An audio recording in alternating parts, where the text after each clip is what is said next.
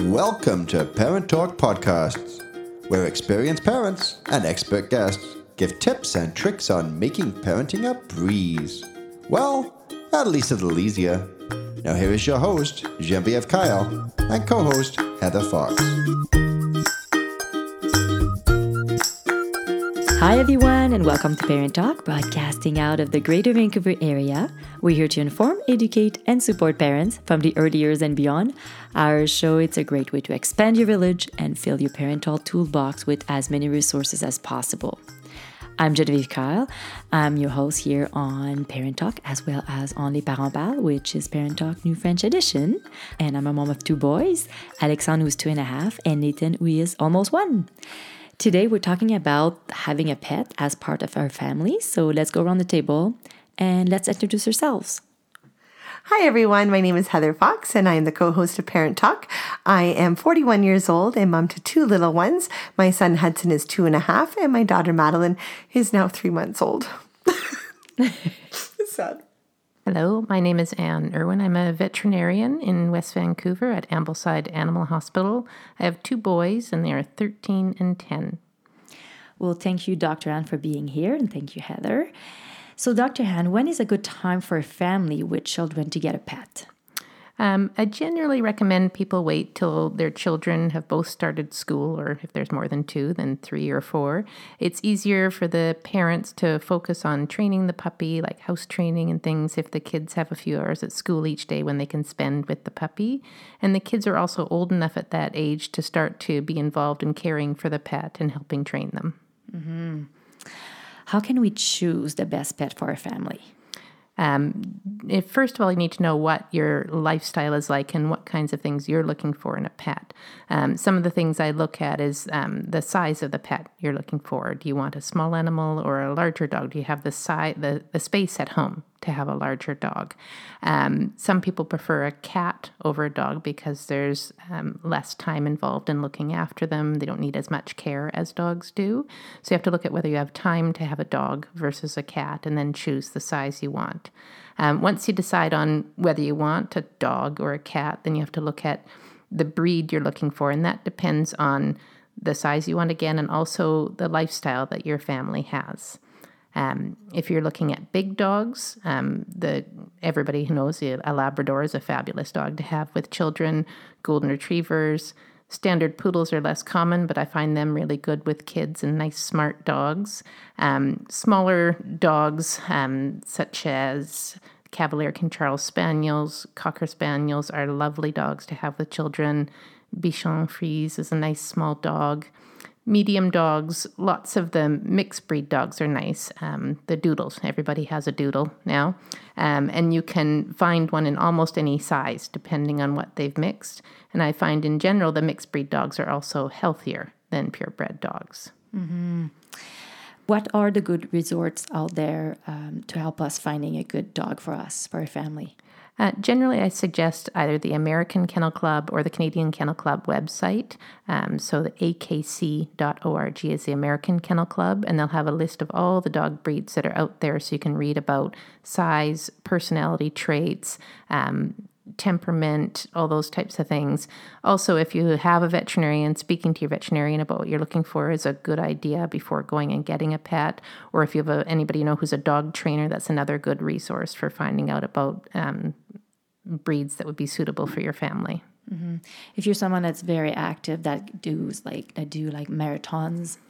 There are some higher energy breeds that I don't normally suggest for families with young children because most people with little children are quite busy already.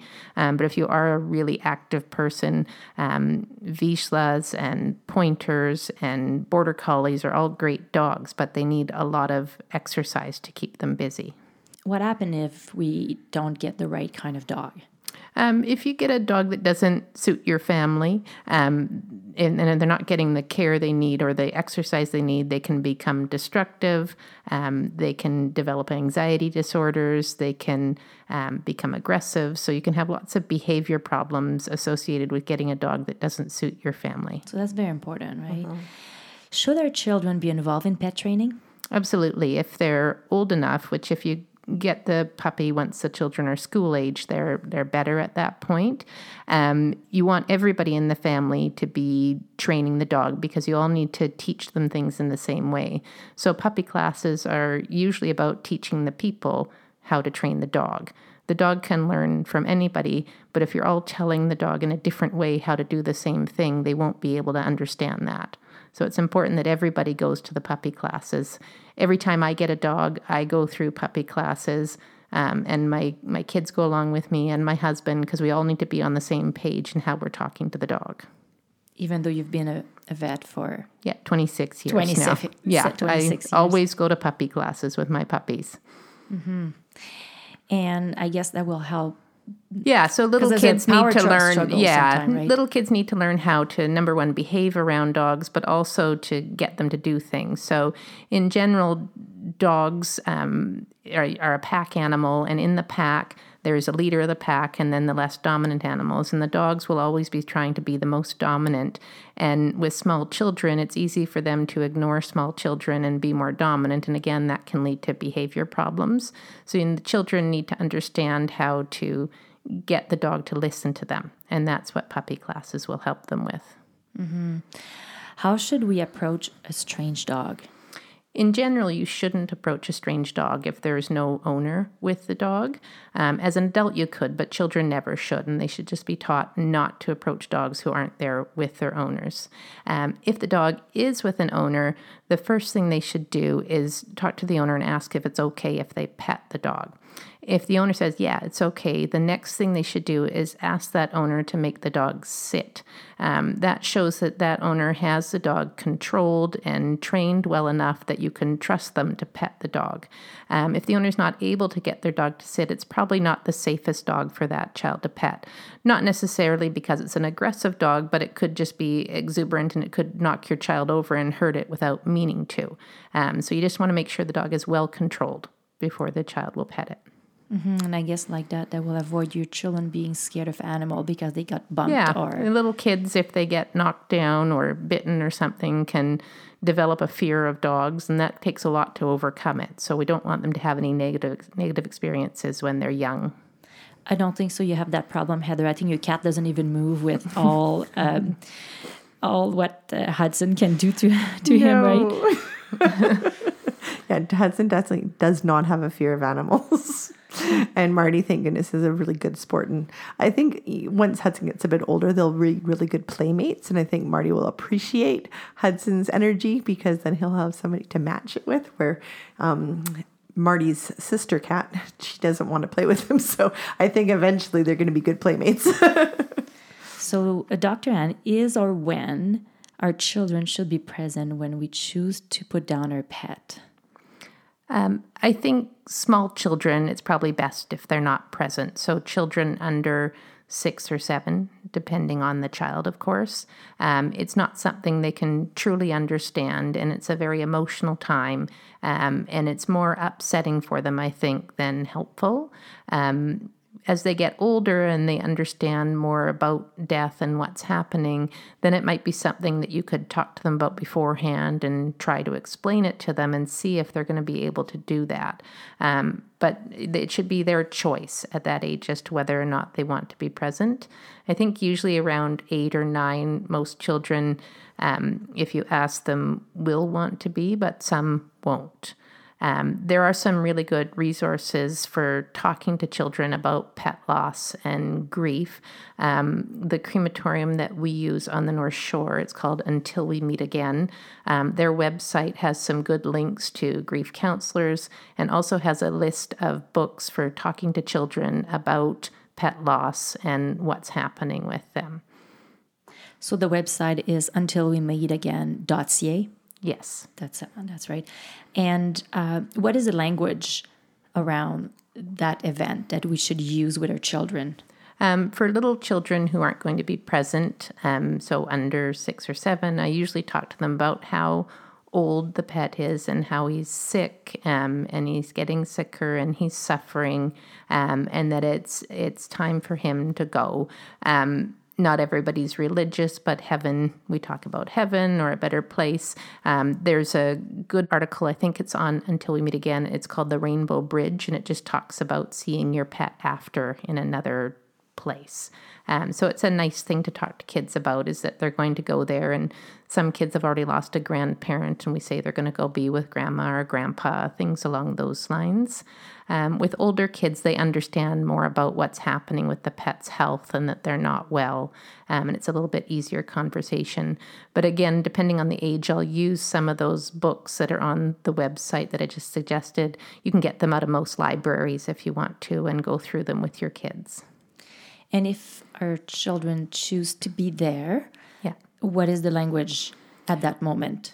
So we usually try to explain to them, and I will do this with children when the parents bring them in, what I'm going to be doing before I do it. So I talk to them about how we're first going to give a sedative to help their pet relax, so they're not worried about what we're doing, and they're not going to feel anything or be hurt by anything we're doing.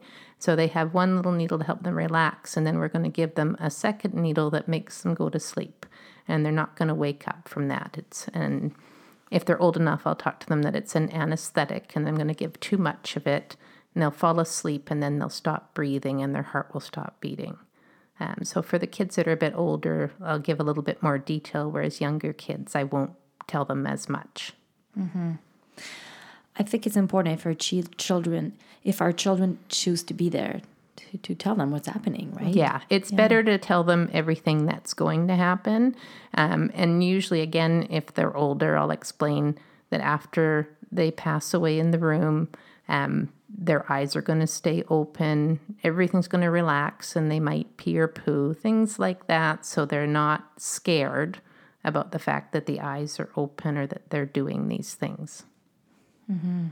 Those are all great tips. Good to know, right?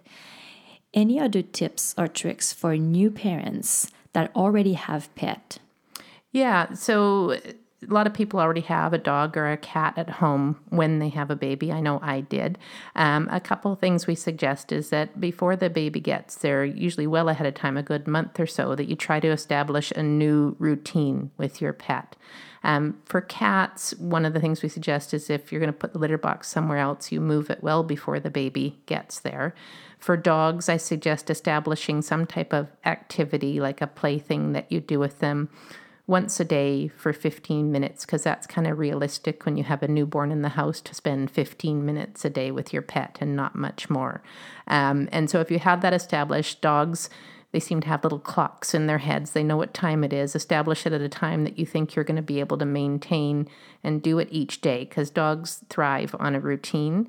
And if you establish that routine before the baby gets there and they don't feel like the baby's disrupting things, then they don't mind having the baby there as much. They don't get as upset by it. Another thing we usually suggest is bringing home one of the blankets from the baby at the hospital before bringing the baby home. So your husband can bring home a blanket, let the dog sniff at it and sleep with it for a night before the baby comes home the next day. That's all great ideas too. Heather, do you want to tell us about your experience when you brought Hudson home with the cats? Yeah. So just as Dr. Ann mentioned, we did move the litter box well in advance. We were in a condo, so we were going to be basically taking what was kind of the spare room where the litter box and stuff was. We were turning that into the nursery. So we moved the litter box, got everything completely transformed well before it's time Hudson got there. And so they were kind of used to the new routine that way, and where they were to go and things like that. And then we had lots of the baby things out, but again, weren't letting the cats, like, say, sleep in the bassinet, because that wasn't going to be where we wanted them when baby was home. So I never, ever let the cats kind of get into a new habit of something like that. So I wanted to make sure that kind of thing was going on. And then, when he was really little, I mean, it was easy because he wasn't, of course, getting into their space. They were able to kind of, as they wanted to, come up and kind of smell him and check him out. And we were able to kind of maintain a good space that way. But as, of course, he got more mobile, we have 2 cats. very different personalities. Molly, we joke that she's the scaredy cat. So she stays out of everybody's way. If there's a new person that comes into the house, she will generally be the one to go hide. But other than that, with Hudson, she finds her spot that's up high and out of the way, and she just watches, and it's perfect. So it's generally fantastic. Now, Marty, we kind of joke that he's our dog cat. Like, he'll play fetch. He will just roll around. He just wants to play. He just wants attention and love, and we love him to death. But he, of course, wants to get right in with Hudson, and Hudson wants to get right in there with him. And so we've been working on with Hudson, showing him, demonstrating what gentle looks like, guiding his hand to be gentle. But sometimes, a toddler is a toddler and will get a little bit rough. The cat gets bullied. The cat gets a little bullied, but then he just lays there. And I'm like, Marty, you can get up. You have 4 legs. Walk. So it's quite funny because at some point, we do our best, obviously, to make sure their claws are cut and, make sure they're safe that way. We don't leave Hudson alone in rooms with the cats. Like, we're always around. But, sometimes they're both on the floor kind of rolling around. And I'm like, okay, you guys, Marty, you can get up at any time. I'll remind Hudson to be gentle, but I can only protect you for so long. So it is what it is. And it's kind of We fun. don't have animals in our home, but we have a family dog, and the family dog lives with Grandma, and it's Jasper, the Cocker Spaniel. And we absolutely love this dog. Grandma is very, very careful, especially at the beginning when we introduced Alex when he was quite small. Jasper was a young dog too, so you don't know how a dog will act with very young children all of a sudden, right? So we were really slow introducing the dog to our baby, but it worked really well. He's a really good dog, and Alex can play with him like forever. Just so excited when he's there. Another thing we were careful about is always removing the food because Alex was liking to eat those little bits. And I know right now it's quite popular, the raw food diet. What do you think about this, Anne? I think it's not very safe when there's small children in the house. We have concerns just in general because the amount of bacteria in raw foods is higher than in commercial dog foods. So E. coli and salmonella levels are higher. And there have been instances of illnesses in adults even that have been linked back to the pet's raw dog food. So with small children particularly who aren't good about food safety, washing their hands and being careful around those things, I think it's a risk to have it in the home, and I don't advise it. I also don't advise it if anybody in the home is immunocompromised, so older, younger, chemotherapy, any of those things that put you more at risk. Adults, it's about the only time that I would say, it's up to you if you'd like to do it, but adults are pretty good about washing their hands. The other risk, too, the dog has this excess bacteria in their saliva and will lick your children. Cats groom themselves, and then you pet your cat and you eat things. The dish is on the floor, and you just can't prevent all that access. It's just too hard to do with a raw diet. And so just in general, we would not suggest doing that for people with small children at home. Should we be careful even though our pet doesn't have a raw diet? Oh, absolutely. I mean, pets eat all kinds of awful things. I mean, if you've had a dog before, you've seen them eat poo in the forest. So you know that they're going to eat those disgusting things and then they're going to come home and lick you. So I do try to teach my pets not to lick me. I don't let them lick me in the face. But children aren't very good at preventing dogs from doing that. So you just need to be on top of them all the time. And I agree. I mean, both of you have touched on this already, but I would never leave a dog alone with a small child. We have a lab who was 6 months when our first child was born. And even though he was a fabulous dog and I trusted him implicitly, I would not leave him alone in the room with my kids when they were toddlers. He came with me wherever I went. And so if the kids follow along, that's fine. But the dog didn't get left with the children if I wasn't there to supervise them. I think it's very important, yes. So, Anne, we can find you on our panel of experts at ParentTalk.ca. So where else can we find you? I work primarily at Ambleside Animal Hospital. So our website is amblesideanimalhospital.com, and you can reach me through the email there. Great. Heather, I think it's time for a conversation card. Can you please pick one and read it to us? All right, ladies. So today's question, let's see.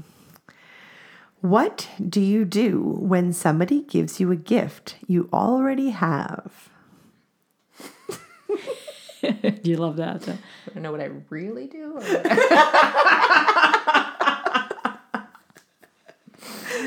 I do what my mother taught me to do, which is I say, thank you very much. That's lovely. That's it. I love it. And for you, Heather?